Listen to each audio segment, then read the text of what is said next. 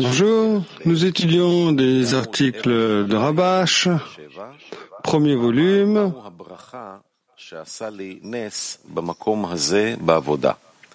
Titre de l'article: quelle est la bénédiction qui a fait un miracle pour moi à cet endroit, dans le travail? Vous pouvez recevoir le matériel d'études en français par email, vous pouvez le consulter dans notre langue sur nos différents sites, poser des questions en direct. Titre de l'article: quelle est la bénédiction qui a fait un miracle pour moi à cet endroit, dans le travail? Nos sages ont dit: un homme a eu un miracle et a été sauvé d'un lion. Rabat lui dit: chaque fois que tu viens là-bas, bénis. Béni soit celui qui a fait un miracle pour moi, le Créateur, à cet endroit. Nous devons comprendre ce que cela vient nous apprendre dans le travail. Nous savons que le but de la création était parce que son désir est de faire du bien à ses créations. Dans ce but, il a créé chez les créatures un désir et une aspiration à recevoir des délices et du plaisir. Autrement, s'il n'y a aucun désir de plaisir, un homme ne peut pas se réjouir. Comme nous le voyons dans la nature,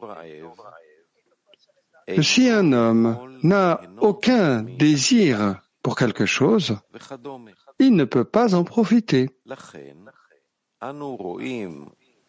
Par exemple, si un homme n'a pas faim, il ne peut pas aimer manger, etc. Par conséquent, nous voyons et disons que le Créateur a créé dans notre nature le désir de recevoir des délices et du plaisir. Nous ne devrions pas nous demander pourquoi le Créateur a-t-il créé une telle nature, puisque nos sages ont dit, Chagiga, si l'on demande avant la création du monde, l'écrit nous dit: depuis le jour où Dieu a créé l'homme sur terre. Cela signifie que nous ne pouvons rien demander sur le pourquoi quand il a créé le monde. Il l'a créé précisément avec cette nature que nous voyons. Après tout, il aurait pu créer avec une nature différente. Nous ne pouvons pas poser de questions à ce sujet.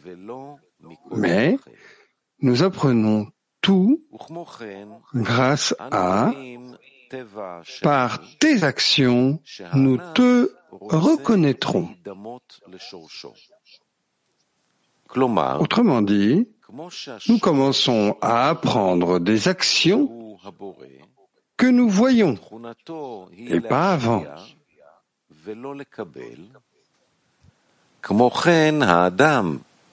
Nous voyons aussi une autre nature, à savoir que la branche veut ressembler à sa racine.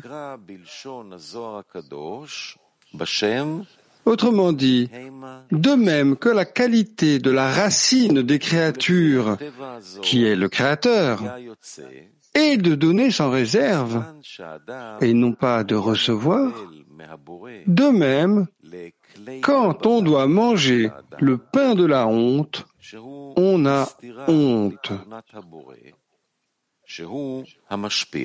Selon les mots du Zohar, cela est appelé le pain de la honte. Selon cette nature, il s'ensuit que lorsqu'un homme reçoit du Créateur dans ses récipients de réception, ce qui contredit la qualité du Créateur qui est le donneur, il ressent un désagrément. Pour cette raison, il y a eu une correction appelée Tzimtzum, la restriction, et dissimulation, Esther, selon laquelle, tant que la forme inférieure n'a pas d'équivalence de forme, appelée le désir de donner sans réserve, un homme est placé sous la dissimulation et l'occultation de la Kdusha, sainteté.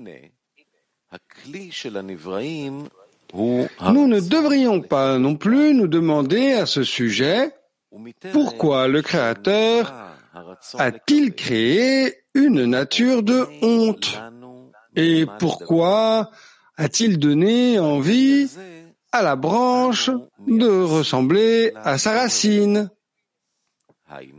C'est pour toutes ces raisons que nous ne pouvons pas poser de questions avant la création. Le cli des êtres créés est le désir de recevoir du plaisir. Avant la création du désir de recevoir, nous n'avions rien à dire. Nous attribuons ce cli, ce récipient, au Créateur, ce qui signifie que nous n'avons pas besoin de travailler avec ce cli, mais avec toute personne créée. Si elle n'a pas endommagé le cli, ce cli est parfait.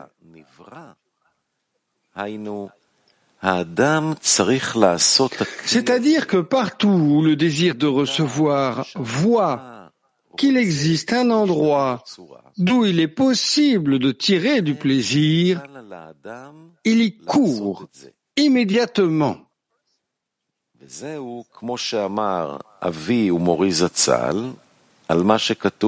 n'est pas le cas du cli appelé désir de donner sans réserve, puisque un homme veut l'équivalence de forme, puisque nous attribuons ce cli à l'être créé, c'est-à-dire qu'un homme doit faire ce cli, puisque la créature veut l'équivalence de forme.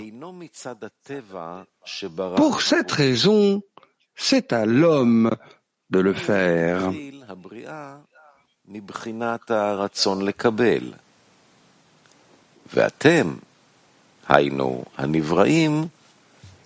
C'est ce qu'a dit le Baal HaSulam à propos du verset pour lequel Dieu a créé.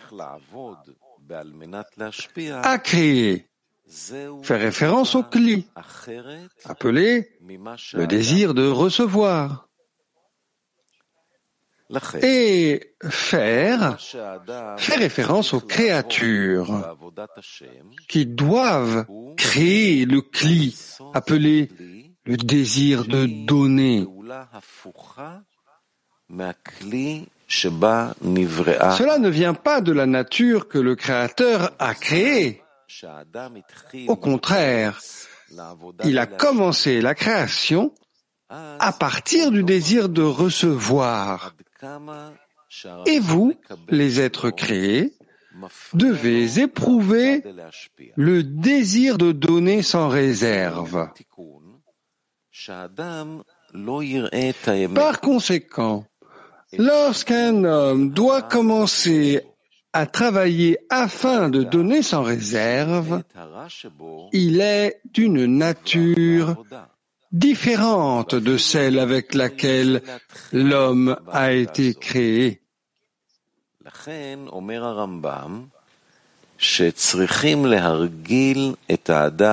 Pour cette raison, tout ce que l'on doit faire dans le travail du Créateur est de créer le cli, récipient, qui est l'action opposée au cli avec lequel l'homme a été créé.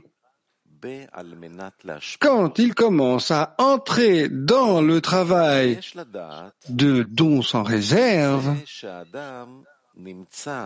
il ne sent toujours pas à quel point son désir de recevoir interrompt son travail de don sans réserve. Ceci est une correction pour que l'homme ne voit pas la vérité sur l'ampleur du mal en lui, car lorsqu'il verra le mal en lui, il fuira certainement le travail et ne voudra même pas le commencer. C'est pourquoi le Rambam Maïmonide dit que nous devons d'abord habituer un homme à l'eau lishma, pas en son nom, jusqu'à ce qu'il acquiert la connaissance et acquiert beaucoup de sagesse. Puis, on lui montre la question de l'ishma en son nom, appelé afin de donner sans réserve. Il faut savoir qu'un homme gouverné par le désir de recevoir pour soi-même est appelé exil en Égypte. Puisque lorsque nous commençons ce travail, on nous montre progressivement d'en haut l'ampleur de l'emprise du mal sur nous, comme il est écrit, et les enfants d'Israël gémirent à cause du travail.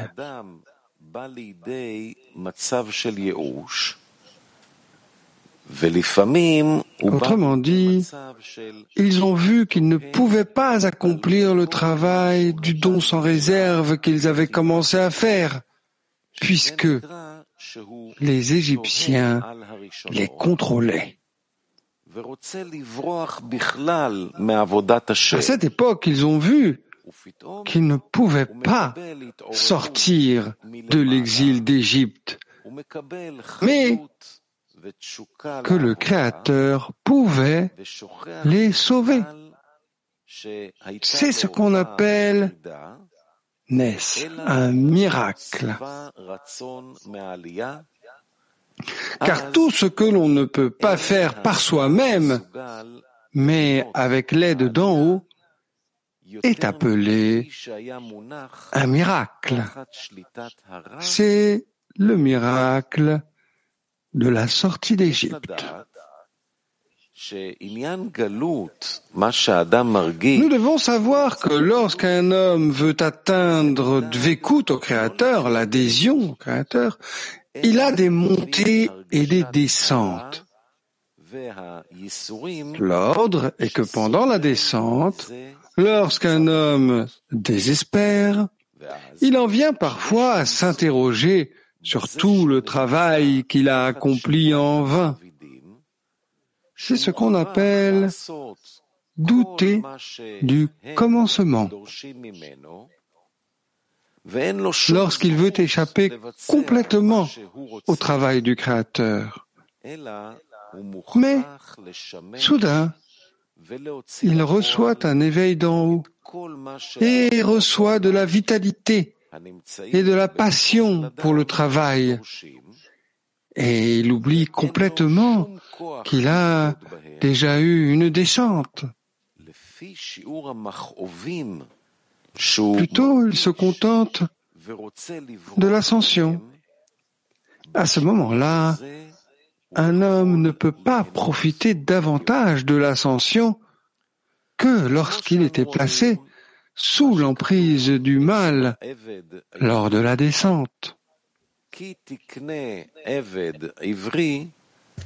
Il faut savoir que l'exil qu'il ressent, qu'il est en exil, ne se mesure pas à l'exil mais à la sensation de mal et de souffrance qu'il ressent du fait qu'il est en exil. Puis, lorsqu'il est tourmenté parce qu'il est sous la domination des oppresseurs et qu'il doit faire tout ce qu'ils exigent de lui, qu'il n'a pas le droit de faire ce qu'il veut, mais qu'il doit servir et exécuter tout ce que les nations du monde dans son corps exigent. Et il est impuissant à les trahir en fonction de la douleur qu'il ressent et de son désir d'y échapper. En fonction de la douleur qu'il ressent et de son désir d'y échapper, alors il peut se réjouir de la rédemption. Comme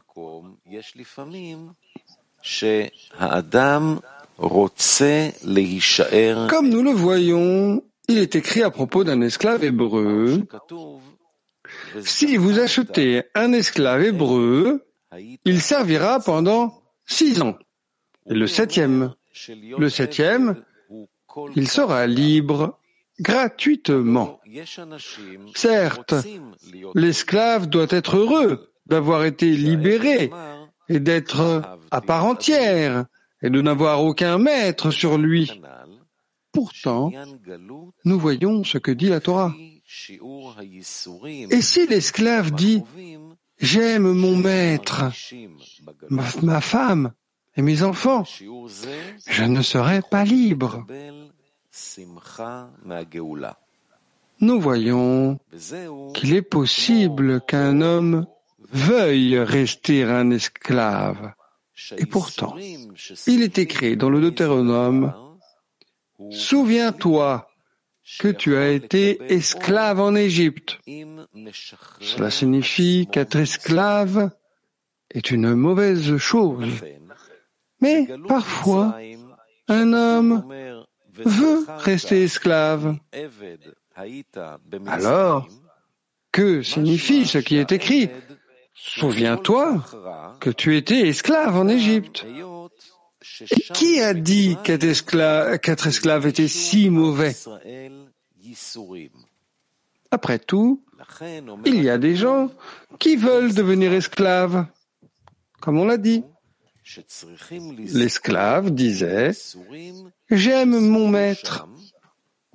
Le fait est que l'exil dépend du niveau de souffrance et de douleur que l'on ressent en exil. Dans cette mesure, il est possible d'être heureux de la rédemption. C'est comme la lumière et le cli, le récipient. Ce qui signifie que la souffrance que nous souffrons de quelque chose est le cli, récipient qui peut recevoir la lumière si il se libère de la souffrance.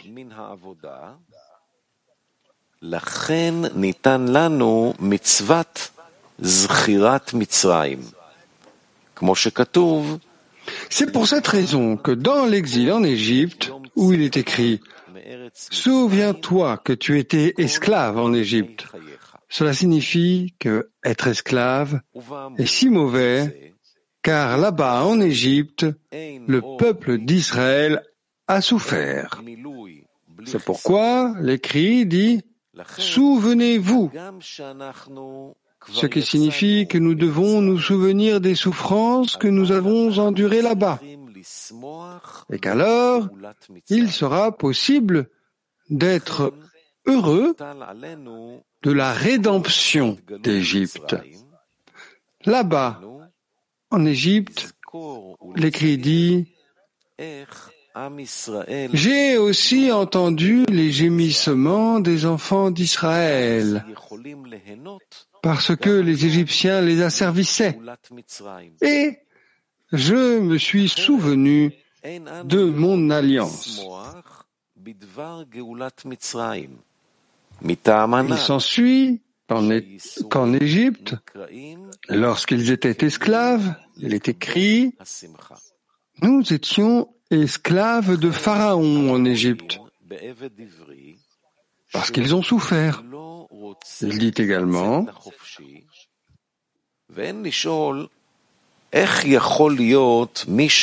et les enfants d'Israël gémirent à cause du travail. C'est pourquoi nous avons reçu le commandement de nous souvenir de l'Égypte.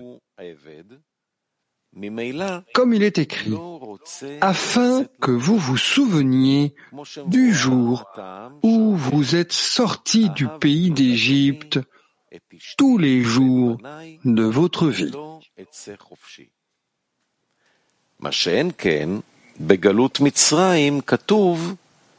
למען תזכור את יום צאתך מארץ מצרים, משום ששם סבלו ייסורים. כמו שכתוב, il s'ensuit que selon la règle, il n'y a pas de lumière sans cli, pas de satisfaction sans manque, bien que nous soyons déjà sortis d'Égypte, nous devrions nous réjouir de la rédemption d'Égypte. C'est pour cette raison que nous devons nous souvenir de l'exil en Égypte, c'est-à-dire nous rappeler et imaginer comment le peuple d'Israël a souffert pendant son exil en Égypte. Alors, nous pourrons profiter de la rédemption d'Égypte, même aujourd'hui. Autrement, nous ne pouvons pas profiter de la rédemption d'Égypte, car les souffrances sont appelées les kélim pour recevoir la joie, les récipients pour recevoir la joie. C'est pourquoi nous voyons à propos de l'esclave hébreu qu'il ne voulait pas être libre. Nous pourrions nous demander comment quelqu'un peut-il ne pas vouloir être libre? La réponse est que, comme il n'a pas souffert en étant esclave, il ne veut pas être libre. Comme il l'explique lorsqu'il dit « J'aime mon maître, ma femme et mes enfants, je ne serai pas libre ». Mais concernant l'exil en Égypte, il est écrit « Afin que vous vous souveniez du jour où vous êtes sortis du pays d'Égypte ». Car là, ils ont souffert, comme il est écrit, et les enfants d'Israël gémirent à cause du travail. En conséquence, nous pouvons comprendre ce que nous avons demandé. Que signifie dans le travail lorsqu'un homme doit bénir à l'endroit où un miracle a été fait?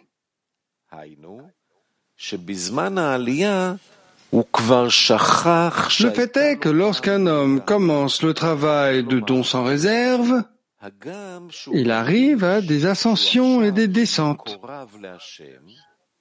Une ascension, c'est qu'après qu'un homme ait été sous l'emprise du désir de recevoir, a servi à réaliser tous ses souhaits, et qu'il a voulu le surmonter et ne pas lui obéir, mais que le désir de recevoir était plus fort que lui. Cet homme a souffert d'être éloigné du Créateur.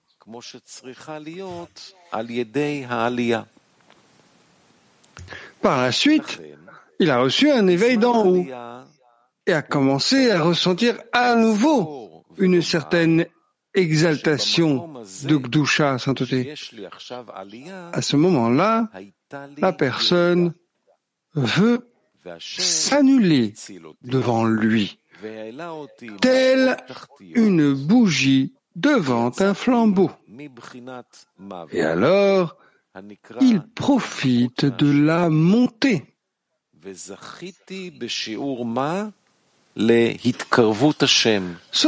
Cependant, il ne peut pas tirer de l'ascension des progrès dans le travail. puisque il n'apprécie pas le rapprochement qu'il a maintenant reçu du Créateur, puisque il n'en a pas les kélim, les récipients. Autrement dit, lors de la montée, il oublie qu'il a déjà eu une descente. Ainsi, bien que désormais il se sente proche du Créateur et qu'il l'apprécie, il l'oublie vite. Naturellement, il n'a plus de cli, c'est-à-dire de manque. Et donc, il peut apprécier, comme il est écrit, comme la supériorité de la lumière sur l'obscurité. Pour cette raison, il ne progresse pas comme il devrait le faire lors de l'ascension.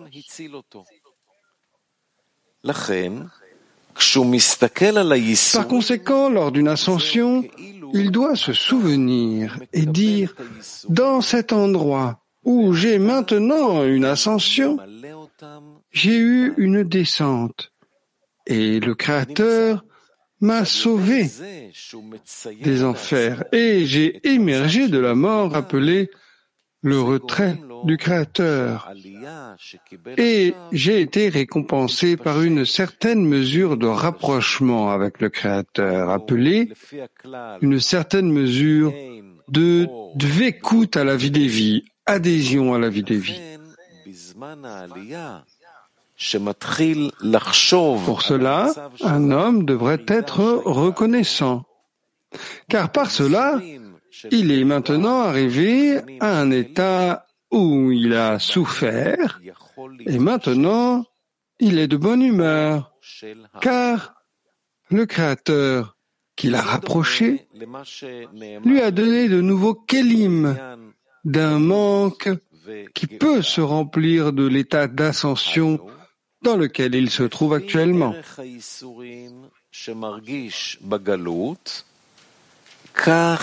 Il s'avère qu'il étend une lumière de joie dans les nouveaux kélim qu'il a maintenant obtenus en regardant le miracle qu'il a eu, où le Créateur l'a sauvé.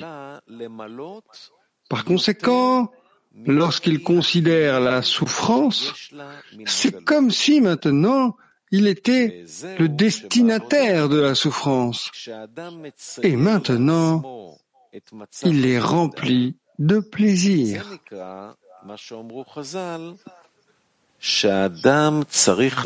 Il en résulte que se décrire l'état de descente lui fait comprendre que l'ascension qu'il a maintenant reçue se propagera dans les nouveaux kélim. Selon la règle, il n'y a pas de lumière sans cli. Ainsi, pendant l'ascension, quand il commence à analyser la descente qu'il avait, les souffrances de la descente sont considérées comme des kélim dans lesquels la lumière de l'ascension peut se propager. Cela ressemble à ce qui a été dit plus haut concernant l'exil et la rédemption, selon lequel la souffrance qu'il ressent pendant l'exil, il peut ainsi profiter de la rédemption.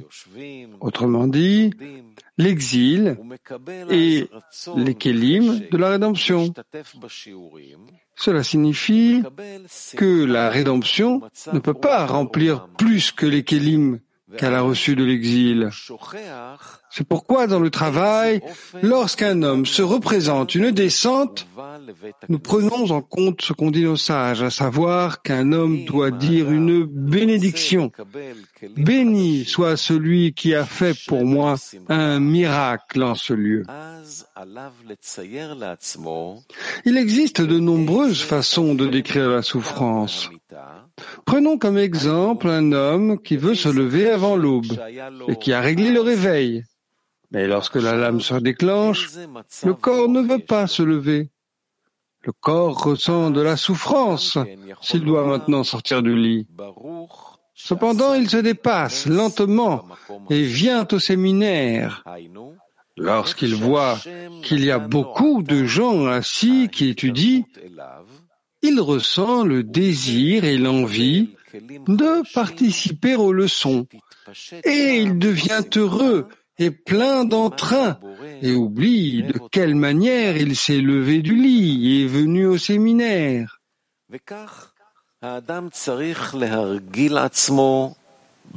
Et si un homme veut recevoir de nouveaux kélim, dans lesquels il y aura de la joie, il doit se décrire comment il s'est levé du lit, c'est-à-dire quel niveau de désir il avait alors et dans quelle humeur il se trouve maintenant.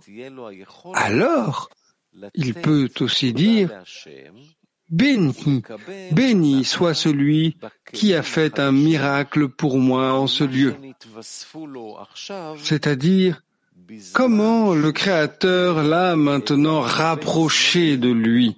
De là, il acquiert de nouveaux kélim, où peut se propager la joie du Créateur, qui le rapproche de lui. De même, un homme doit s'habituer à tout ce qui peut comparer le temps de la souffrance et le temps du plaisir, et bénir pour le miracle qu'il a délivré de la souffrance à un état de plaisir.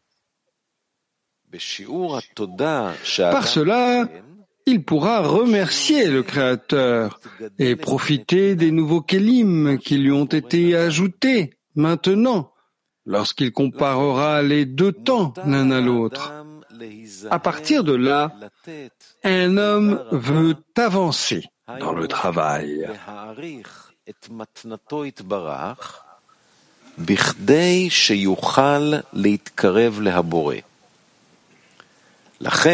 C'est comme l'a dit le Baal HaSulam. Peu importe qu'un homme reçoive du Créateur quelque chose de grand ou de petit.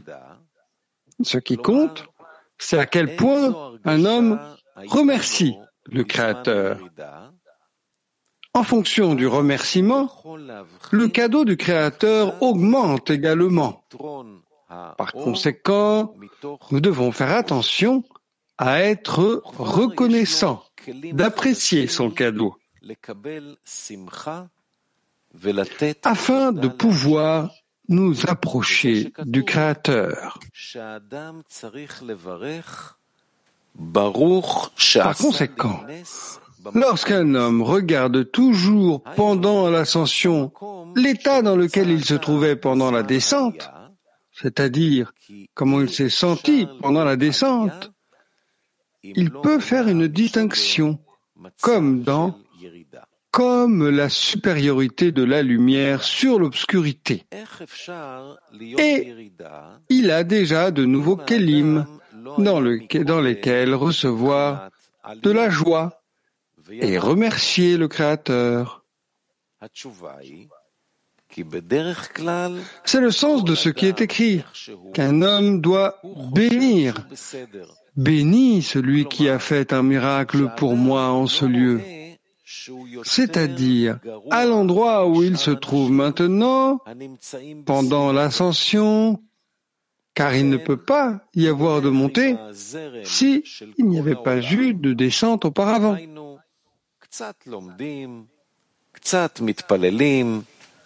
Cependant, comment peut-il y avoir une descente si un homme n'a pas auparavant été dans une ascension et n'en est pas descendu? La réponse est que généralement, chaque personne pense qu'elle va bien comme elle est. C'est-à-dire qu'un homme ne voit pas qu'il est pire que les autres de son environnement.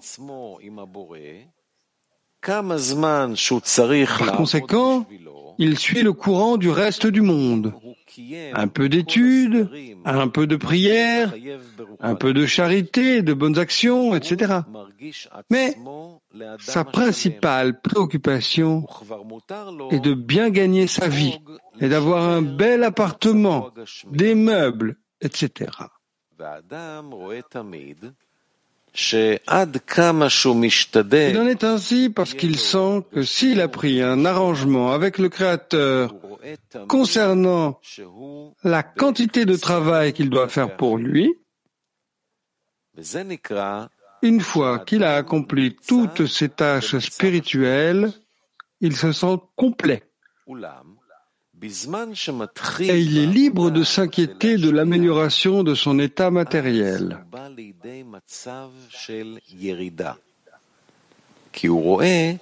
Cette personne voit toujours que même si elle essaie de rendre sa vie complète, elle voit toujours qu'elle est en manque par rapport aux autres.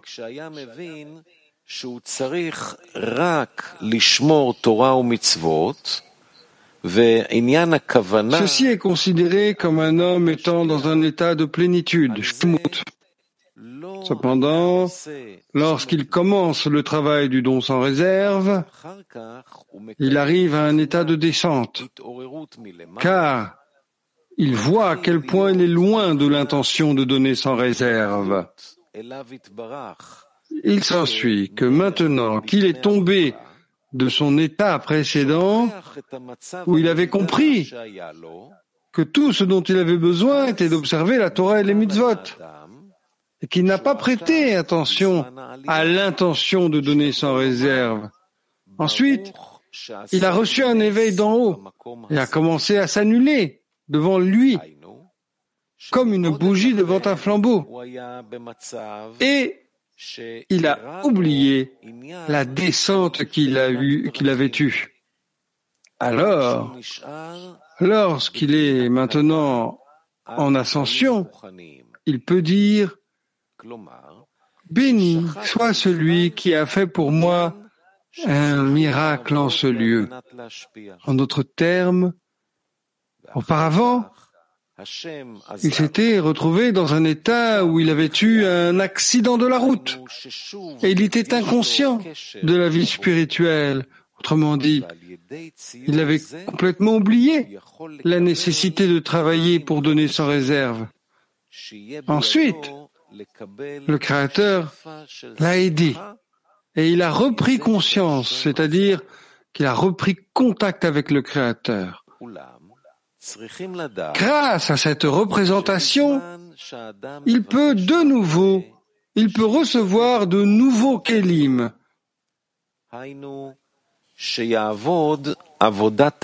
afin de recevoir une abondance de joie lorsque le Créateur l'aide.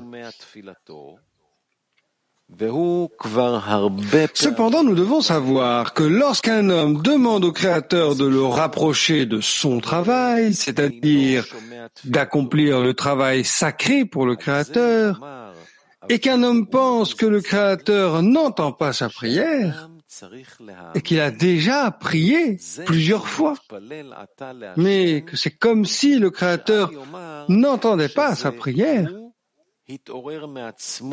le Baal HaSulam a dit à ce sujet qu'il faut croire que le fait de prier le Créateur ne vient pas de son propre éveil, de prier le Créateur de le rapprocher, mais avant même de venir prier, le Créateur avait déjà répondu à sa prière. Autrement dit, un homme devrait apprécier le fait que désormais il peut prier le Créateur. Ceci est considéré comme ayant un contact avec le Créateur. C'est une chose très importante. Et il doit être ravi du fait que le Créateur lui ait donné le désir et l'envie de le prier. כמה חביבין ישראל לפני הקדוש ברוך הוא, שבכל מקום שגלו, שכינה En conséquence, nous devrions interpréter ce qu'ont dit nos sages dans la Megillah. Rabbi Shimon Bar Yochai dit « Viens et vois combien le Créateur d'Israël aime, car partout où il est exilé, La Shrina, la divinité, est avec lui. Nous devrions interpréter que l'exil d'Israël signifie que la qualité d'Israël chez un homme s'est éloignée du Créateur.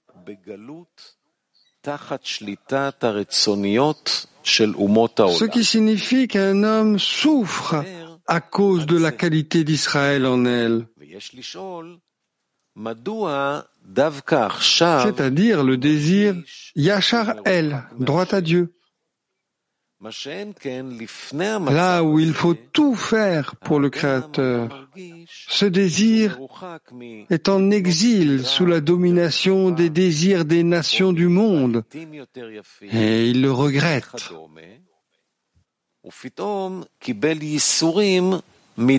Nous devrions nous demander pourquoi précisément maintenant il se sent loin du Créateur alors qu'avant il sentait qu'il était loin d'acheter un appartement plus grand ou de plus gros meubles.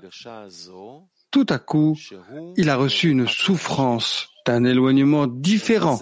Il est loin du Créateur. La réponse est que la Shrina est avec lui.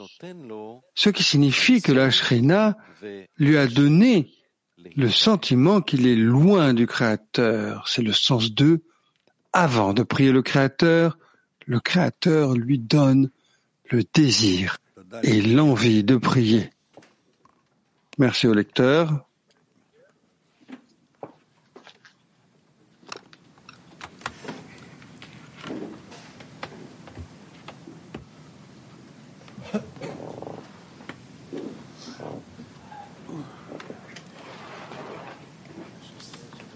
Non.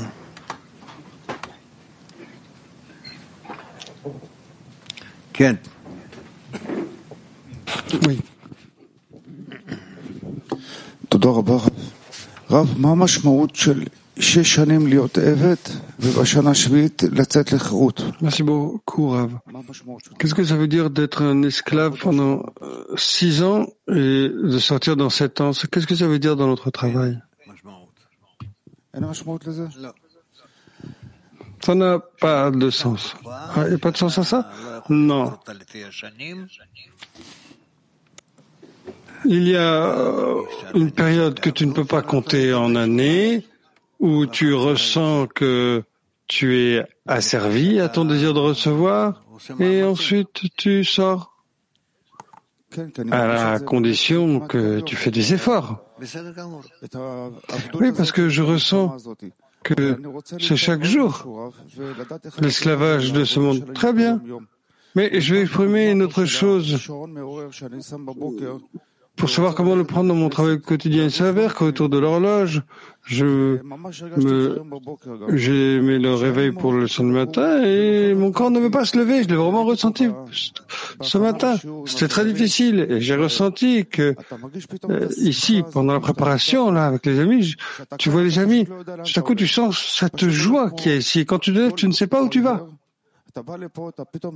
Tu marches comme un aveugle. Tu viens ici et tout à coup tu ressens cette chose spéciale ici, cette force commune. Et moi je vous demande, Rav, il est dit qu'on doit se décrire comment on se lève le matin pour obtenir de nouveaux récipients. Alors comment moi, est-ce que je peux prendre ces états à chaque fois afin d'acquérir de nouveaux récipients et ressentir que vraiment le Créateur veut me rapprocher? Comment est-ce que je travaille avec ça tous les jours? Réfléchis plus à ça. Et ensuite, le sentiment grandira. Merci. רב, אנחנו רגילים לעבוד לפי הרצון והניסיון שלנו. Rav, auparavant, nous travaillions selon notre désir et notre expérience, selon ce par quoi nous passons. Et ici, c'est écrit, alors c'est pas auparavant, mais c'est nous sommes habitués. Rabash écrit que bien que nous sortons d'Égypte, nous devons être heureux de la rédemption d'Égypte et c'est pourquoi nous devons nous rappeler de l'exil en Égypte, c'est-à-dire nous décrire comment le peuple d'Israël a souffert de l'exil en Égypte. Et ensuite, nous pouvons réjouir de la rédemption de l'exil aussi aujourd'hui. Oui, c'est une mitzvah. Oui, voilà. Donc,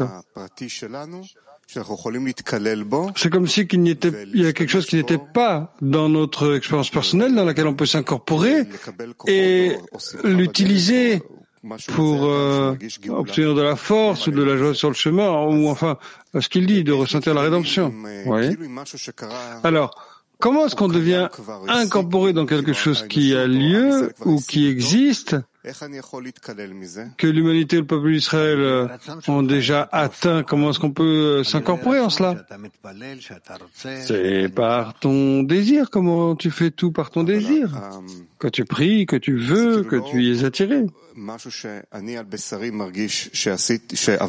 c'est comme si c'est pas quelque chose que je ressentais sur ma chair, que je suis passé par ça, que j'ai fait l'expérience de l'exil en Égypte. C'est quelque chose comme quelque chose qui nous est arrivé. C'est pas quelque chose qui nous est arrivé dans cette génération. Alors peut-être qu'ici il y a quelque chose. Il se dit qu'on doit faire ça. Alors comment est-ce qu'on devient incorporé dans quelque chose qui nous est arrivé en pratique maintenant?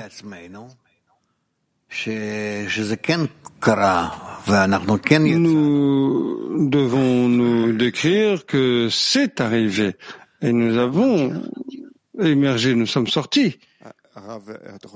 Et ainsi nous continuerons. Vous pensez qu'il y a un intérêt de faire des efforts dans cette action? Oui, bien sûr. Bien sûr qu'il y en a.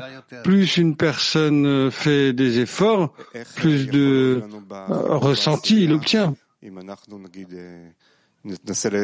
Comment est-ce que ça nous aide dans la connexion dans la dizaine si nous essayons de décrire ensemble la rédemption de l'Égypte, que ça a déjà eu lieu, que nous ressentions l'esclavage que nous avions dans la rédemption? Est-ce que c'est un exercice que nous devrions faire? Oui. Vous voulez en discuter, et l'éveiller, y aspirer, vous devriez le faire. Et ressentir et ne pas oublier. Merci beaucoup. Il y avait quelqu'un là-bas. Oui, Shlomo. Rav, il recommande dans des états d'alia de monter, de décrire un état où il était pendant la descente et de remercier pour ça, une bénédiction. Alors, c'est une préparation pour un état de descente? Oui.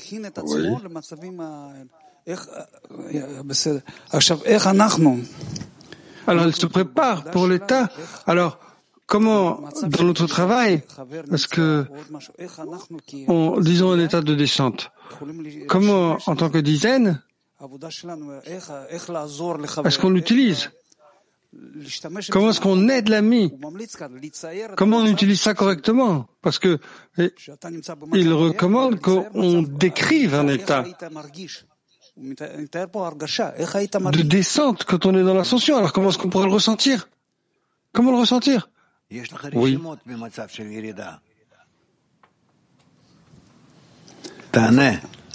Tu as des rishimotes de l'état de descente, n'est-ce pas? Réponds. Si je suis dans un état de descente, de souffrance, alors comment est-ce que je peux décrire l'état opposé? Vous comprenez? Tu travailles là-dessus? Comment? Tu travailles dessus par l'adhésion avec les amis, à travers le fait d'aller au-dessus de la raison. Dans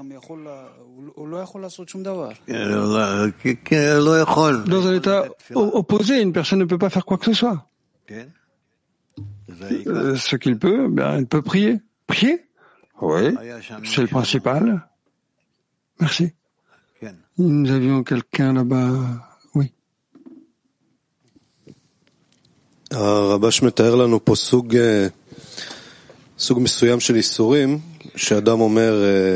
Rabash décrit un certain type de souffrance quand une personne dit je suis loin d'avoir un plus grand appartement ou des meubles. Quelle relation devrais-je obtenir? Bon, ça c'est un type de souffrance. Et puis il y a un autre type qu'il décrit qui est pourquoi est-ce que je ne peux pas donner aux amis? Pourquoi est-ce que je suis bloqué dans le désir de recevoir? Et il peut pas sortir de son contrôle. Donc, la transition d'un type à l'autre, c'est un véritable miracle. Alors la personne ne peut pas décider un matin j'ai un nouveau type de souffrance, c'est un miracle qui arrive d'en haut, mais le Créateur ne fait pas nécessairement le miracle pour la personne. Il peut être bloqué dans le premier type de souffrance toute sa vie. Alors la question est pourquoi ou qu'est-ce qui apporte le Créateur à faire ce miracle à une personne et pas à l'autre? Ça, nous ne le savons pas. Ça dépend de l'âme. Alors, qu'est-ce qui dépend de la personne? Ce qui dépend de la personne, c'est le désir d'examiner son état, d'où il tire son origine, pourquoi la personne le reçoit et comment le réaliser. À l'intérieur du cercle de la personne. Alors, lorsqu'on est bloqué dans la personne, pourquoi est-ce que je ne mérite pas ce que je ressens? La clarification est dans le calcul de pourquoi est-ce que je n'obtiens pas. Alors, vous venez de décrire ce au-dessus de ce calcul. Bien sûr que c'est au-dessus. Pourquoi est-ce que je ne reçois pas? Parce que je reçois. Donc, d'où est-ce qu'on obtient ce courant qui tire une personne pour qu'il puisse voir qu'il y a une autre clarification dans laquelle il doit rentrer? Et d'où ça vient, ça? Ça, c'est typiquement de l'environnement. De l'environnement. Oui. מצד אחד הוא כותב שזה שהאדם פונה לבורא, הבורא כבר ענה לו, D'un côté, il écrit que lorsqu'une personne s'adresse au Créateur, il le rapproche, il le fait ressentir, il devra en être heureux. Et d'un autre côté, s'il pense à faire quelque chose pour le bien du Créateur, il s'attend d'avoir un accident de la route parce que son désir de recevoir ne lui permettra pas de le faire. Donc la question c'est, comme vous nous avez conseillé, comment dans la dizaine est-ce qu'on peut maintenir la prière 24 heures par jour? Parce que de là, il y aura la solution. Nous avons lu au sujet de comment les étudiants de Ramchal, je crois, non, avaient eu un certain ordre de leur devoir. Disons, c'était toutes les 2 heures ou je ne sais combien, où chacun devait penser et prier pour les autres. Que faire d'autre, je ne sais pas. Il faudrait s'engager en cela toute la journée? S'engager en cela toute la journée, oui. Oui. Il est écrit, lorsqu'il se décrit une descente, ça provoque l'ascension qu'il reçoit. Donc fondamentalement, je n'ai pas à attendre une descente qu'elle advienne. Je peux faire quelque chose appelé se décrire pour lui-même une descente et je n'ai pas à vraiment tomber dans une descente. Ben, viens, essaye. Ben, disons que, voilà, je suis dans une descente ou dans un état. Quelle est cette action appelée décrire une descente? Quand tu décris une descente, c'est-à-dire un état pire que celui que tu trouves actuellement, par cela, tu te protèges de ne pas vraiment descendre à un tel état. C'est-à-dire que il est suffisant pour toi de déjà commencer à prier, d'avoir une ascension. Qu'est-ce que je suis supposé décrire? Que tu es déjà dans une descente. Alors, celui qui attend une descente est déjà descendu fondamentalement. Oh, oui. Rabash ויענחו מן העבודה. רבש אומר שזה סבל. Tomber du travail, Rabash dit que c'est une souffrance. Alors quel type de souffrance que c'est? C'est une souffrance de ne pas être capable de sortir du contrôle de l'ego ou bien de ne pas réussir, d'être frustré de ne pas réussir, de sortir de nous-mêmes. Non, du joug de Pharaon, ça, c'est la vraie souffrance. Quelle est la technique ou qu'est-ce que c'est que ce réveil qui rappelle à la personne pendant l'ascension que si tu reçois une opportunité maintenant d'attirer l'état de descente? Oui.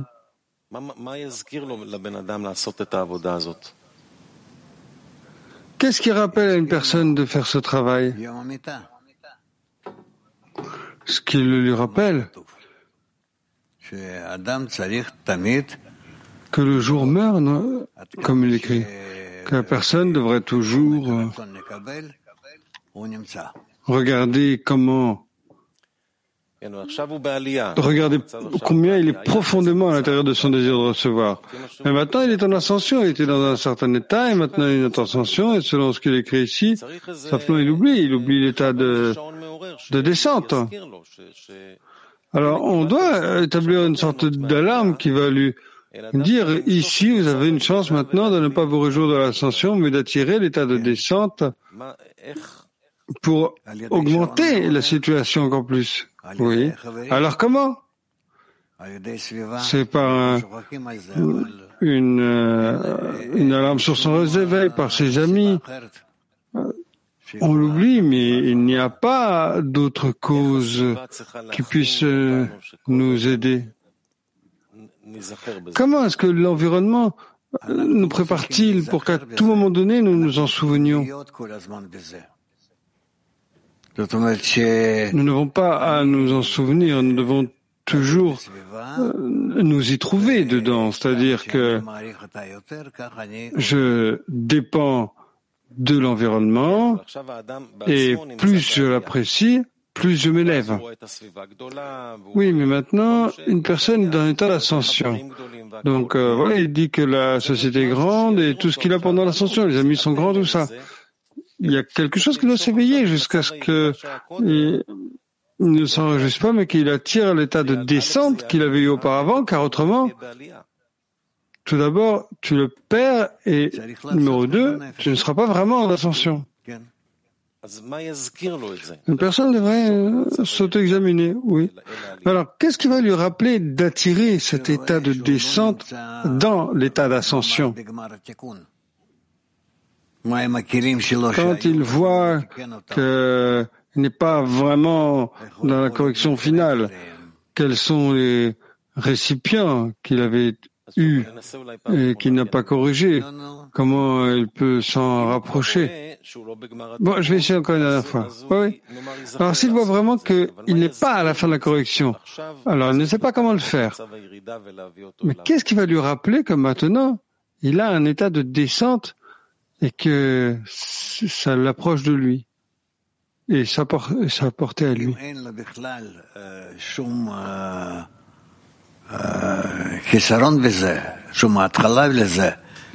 Si il n'a pas de manque de début pour cela, alors seul le Créateur, seulement le Créateur. Il n'y a pas d'autre choix.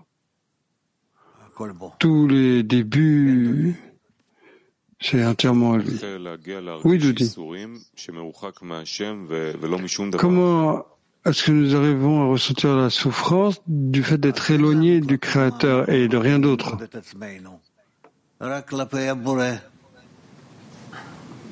Alors, nous n'avons pas alors de quoi nous mesurer contre le Créateur. Comment est-ce qu'on peut arriver à ressentir la souffrance du fait d'être loin du Créateur et pas de quoi que ce soit d'autre que j'imagine en être loin? Ça, c'est pas le fait d'être dans une société, et alors chacun est impressionné à travers ses amis de cet endroit du Créateur qui est avec nous. Il écrit avant qu'une personne en arrive à prier, le Créateur a déjà répondu à sa prière. Et d'où est-ce que la personne obtient-elle la réponse?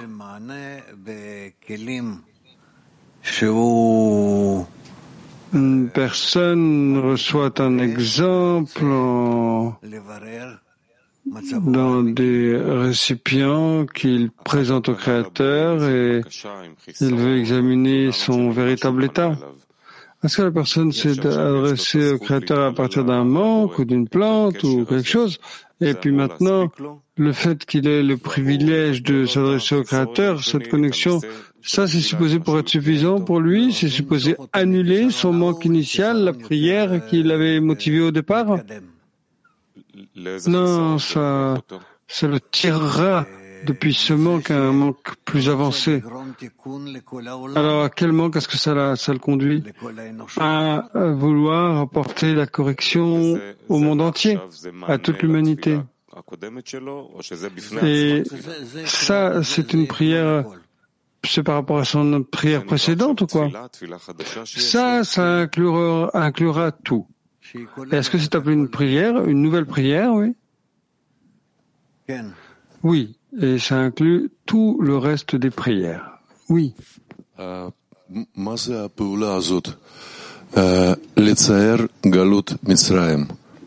est cette action de description de l'exil en Égypte?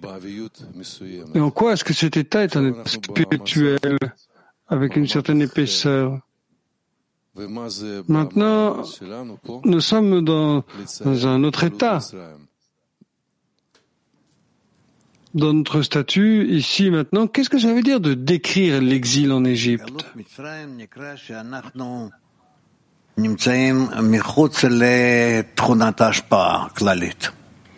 L'exil en Égypte, ça veut dire que nous sommes en dehors de la qualité générale du don. Et nous devons voir où nous nous trouvons véritablement en cela ou non. Voilà. Merci. מ-Woman PT10 שואלות, מה זה אומר לברך את הבורא על הנס, ואיך זה... Les femmes de PT10, que signifie de bénir le Créateur pour le miracle et comment est-ce que ça fait avancer la personne? Un miracle, ça veut dire quelque chose qui est au-dessus de la nature. Et donc, nous sommes dans un état où ce qui nous arrive, c'était que nous étions dans un creux et tout à coup, un miracle est arrivé, nous en a fait sortir. C'est tout.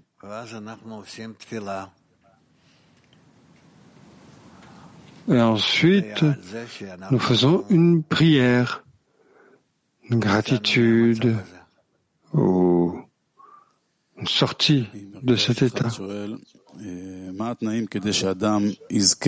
De Merkaz 1, quelles sont les conditions pour qu'une personne soit récompensée d'un miracle dans le travail? Il doit toujours rechercher comment adhérer au Créateur.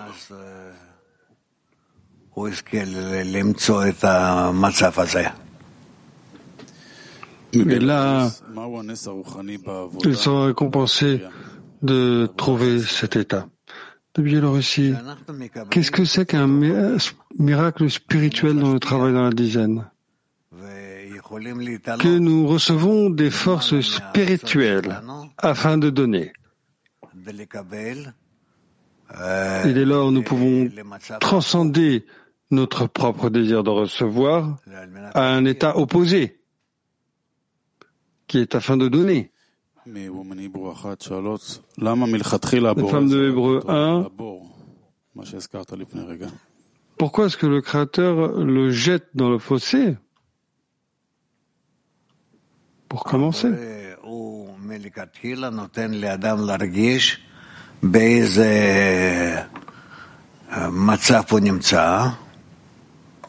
Le Créateur, au départ, permet à une personne de ressentir le type d'état dans lequel il se trouve, afin que la personne voie et développe toutes les qualités, les plaisirs, les désirs, les passions pour l'état qui est en dehors du creux. Les femmes de Moscou 8, dans la mesure où une personne remercie le Créateur, ça il devient révéler à la personne que le Créateur est bon. Alors comment accroître le Créateur dans ses récipients? Ce n'est pas que son travail, c'est la reconnaissance du bien arrive en premier, que la personne, que le cadeau du Créateur devient révélé. Je n'ai pas compris. Je demande comment accroître la gratitude en soi-même, comment l'étendre en soi-même.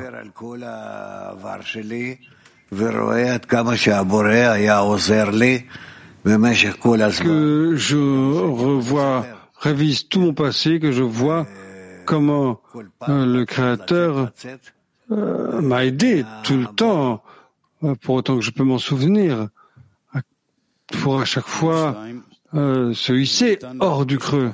De Kiev 2, nous pouvons ressentir la miséricorde du Créateur pour notre bien, pour son bien, pour notre bien ou pas pour notre bien.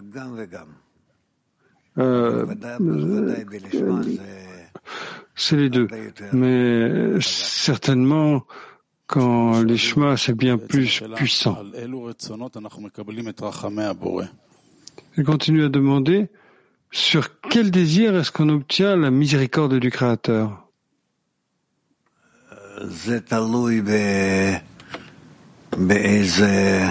Ça dépend de... Ça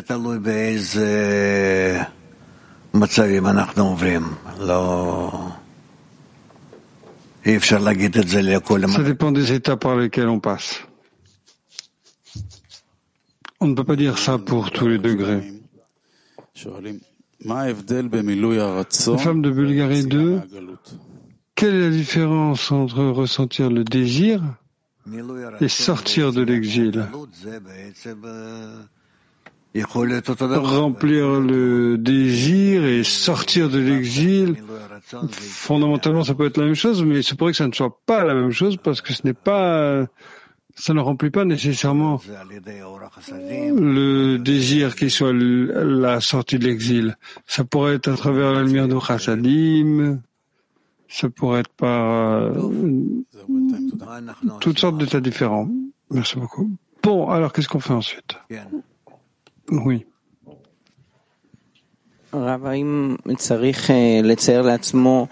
Est-ce qu'on devrait se décrire des descentes comme étant plus graves à chaque fois, c'est-à-dire de comparer la déconnexion du Créateur à cause d'une pression corporelle et ensuite considérer ça comme étant une descente, ou bien aller vers quelque chose de plus avancé, disons que moi je suis connecté avec le Créateur, mais pas avec les ennemis, mais pas avec le Créateur. Alors, est-ce que ça, je devrais le considérer comme étant une descente? C'est possible. Essaye ça. Merci. Oui.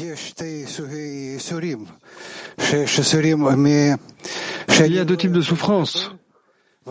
La souffrance de ne pas être capable de recevoir, et puis il y a la souffrance de ne pas être capable de donner.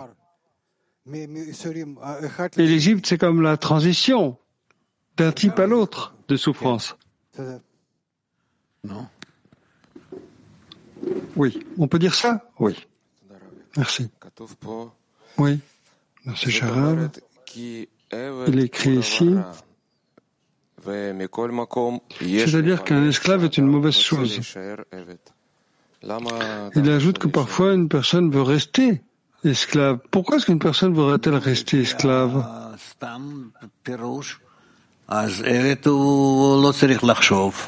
Eh bien, si tu ne fais que interpréter ça littéralement, simplement, alors l'esclave n'a pas besoin de penser. Le maître s'occupe de son vêtement, de sa nourriture, de son logis. Donc fondamentalement, un esclave est le plus libre. Alors comment est-ce qu'une personne combat-elle une situation où il pense de cette façon? Quoi, essayer? Essaye d'être responsable de son état et de cette façon avancer. Merci. Oui.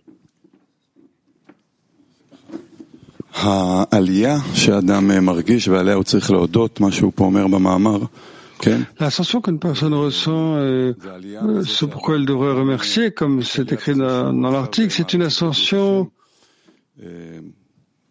dans le fait que maintenant il apprécie la grandeur du Créateur. Il voit combien il a aidé, combien il est rempli avec lui, quelque chose comme ça.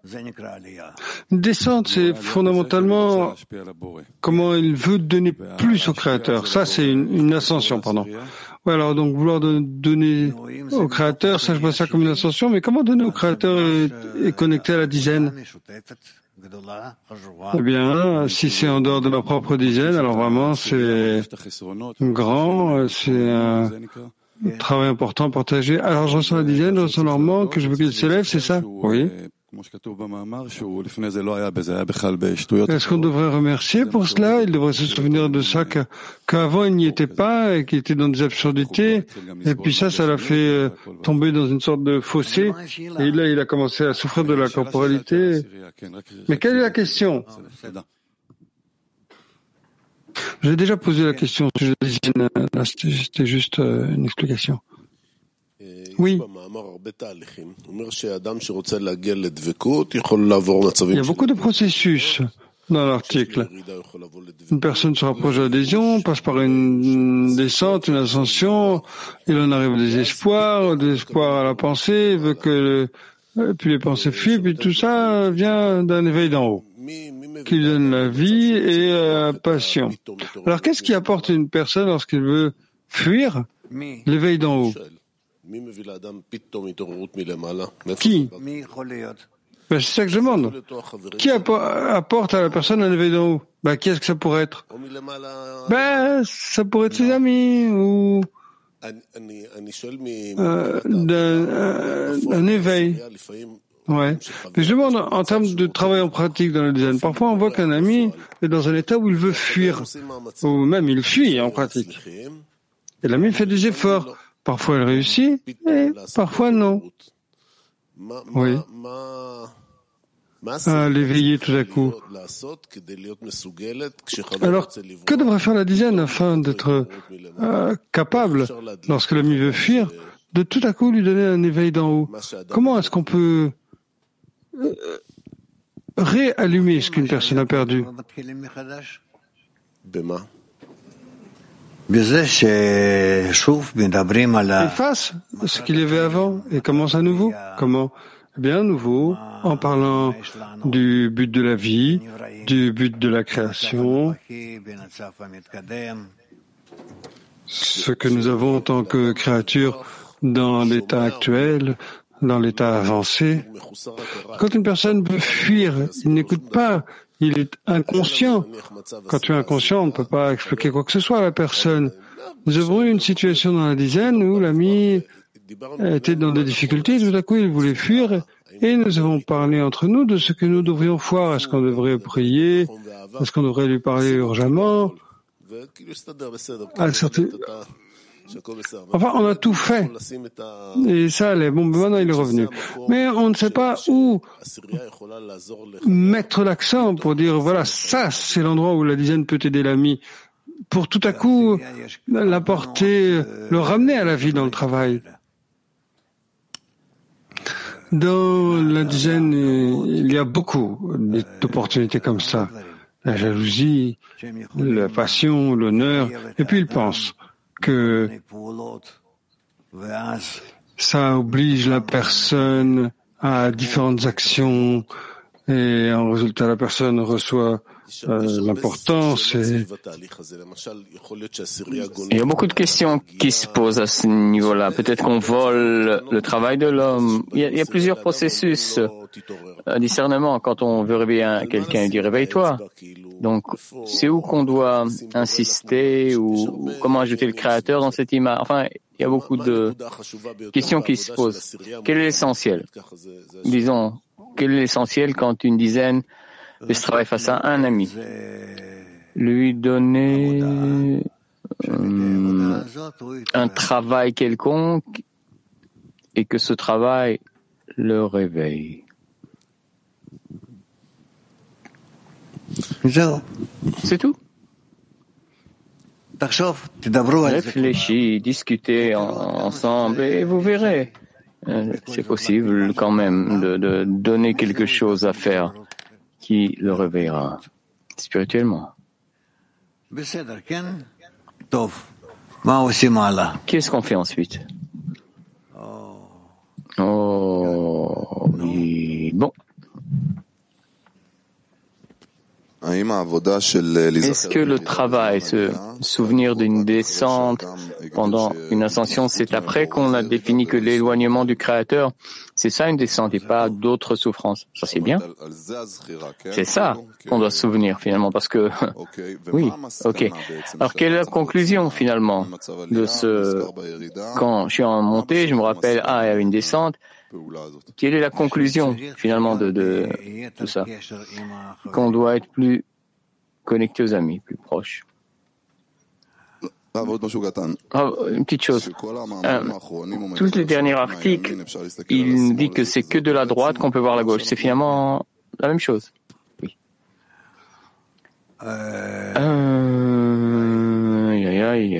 Aïe.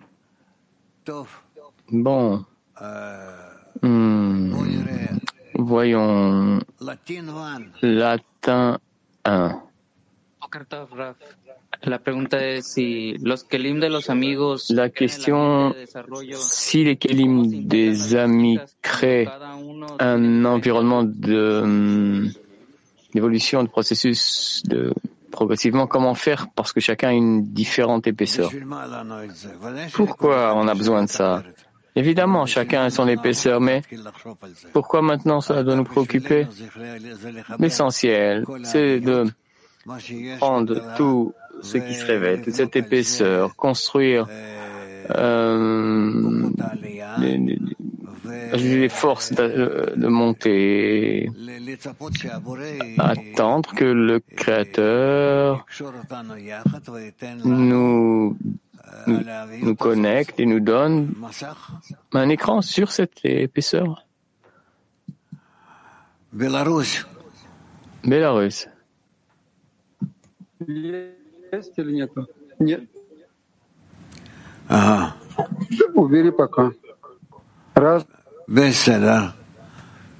D'accord.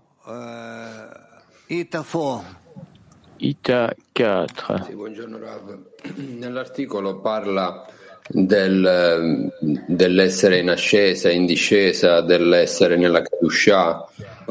Questo articolo Il parle de descendre, de monter dans l'article, mais che è già nella spiritualità. Queste parole sono molto alte, essere nella Kedusha, essere vicino. Ça parle de notre situation ou des degrés spirituels très élevés déjà. Oui, mais on peut dire ça à tous les niveaux de montée et descente, ça dépend de notre attitude. Turc 2. Rav Yakar, dosta bir görev veriyoruz ama yapmıyor. Niye yapmadığımızı sorduğumuzda da ondan başkası yok diyor. Yani bu koşulda ne yapmalıyız? Cher Rav, on donne à notre ami donc quelque chose à faire pour la dizaine, mais il ne le fait pas. Quand on lui dit, mais pourquoi? Il n'y a rien en lui. Qu'est-ce qu'on doit répondre? Qu'est-ce qu'on doit faire?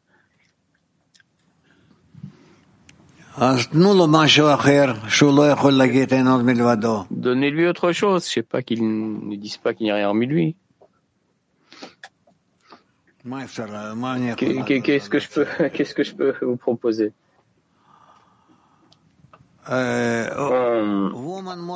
W Moscou 5.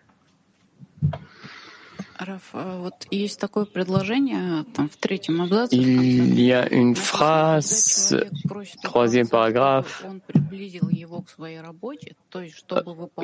que quand on demande au Créateur de l'approcher de son travail, de travailler pour le nom des cieux, comme si l'homme peut demander cette intention. Est-ce que on peut demander une telle chose si je souffre pour moi-même, de retravailler pour moi-même? Non, on ne peut pas. Alors, je souffre si je travaille pour moi-même. Qu'est-ce que je dois demander? Demande l'opportunité de donner aux autres de travailler pour eux.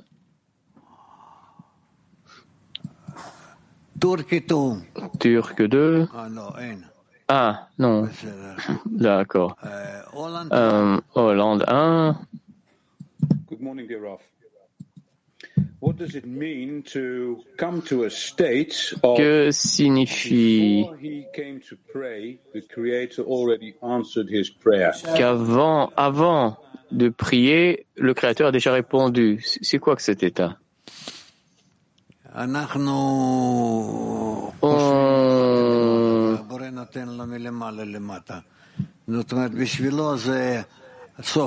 Haut en bas, de bas en haut, c'est-à-dire pour lui la fin de l'action se trouve dans la pensée initiale et on doit arriver nous aussi, c'est-à-dire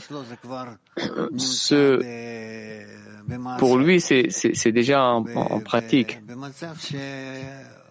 Dans cet état où... Mais comment on reçoit une réponse dans ce cas-là?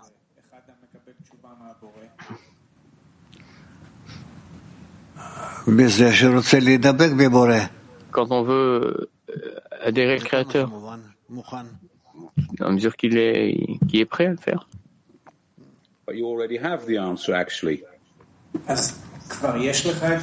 Donc tu as déjà la réponse? Moi, non. Mais le Créateur, oui.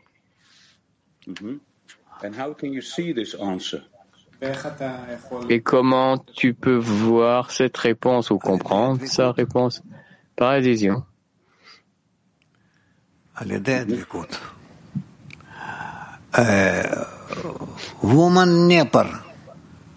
W. Nepper.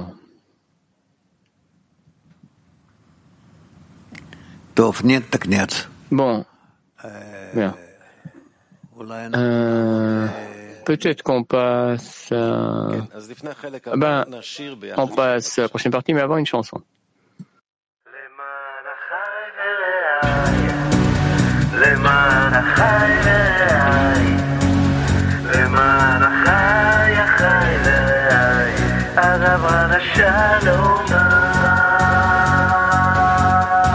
Quante volte ho tentato di vivere in un mondo che voleva solo di vivere, con la speranza che qualcosa di vero si nascondesse dentro questa realtà. Così alla stregua di un vagabondo ho incominciato a cercare nel mondo, in che mi son trovato qui con voi, il vegano più bello che ho. למען החי ורעי, למען החי ורעי, למען החי החי ורעי, הדברה לשלום בך, למען החי ורעי, למען החי ורעי, למען החי החי ורעי, הדברה לשלום בך. Costruiremo tutti insieme un grande cuore, in grado solo di donare un grande amore. Insieme progetteremo, mai più lasciarci vorremmo. Brindiamo a questa nuova umanità. Le fai! Insieme scopriremo il giorno dove l'amore è la costante del mondo. Pure dimora qui perché è in quell'amico che cammina con te. למען החי ורעי, למען החי ורעי,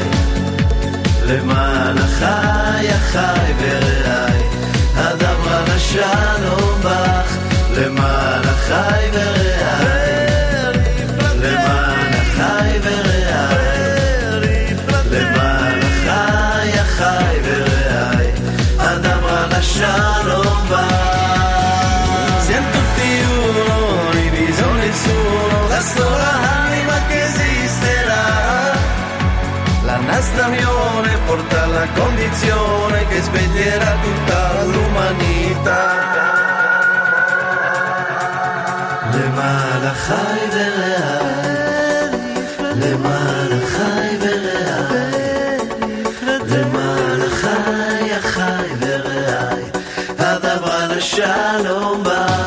למען החי ורעי, למען החי ורעי, למען החי, החי ורעי, הדבר לשלום בא.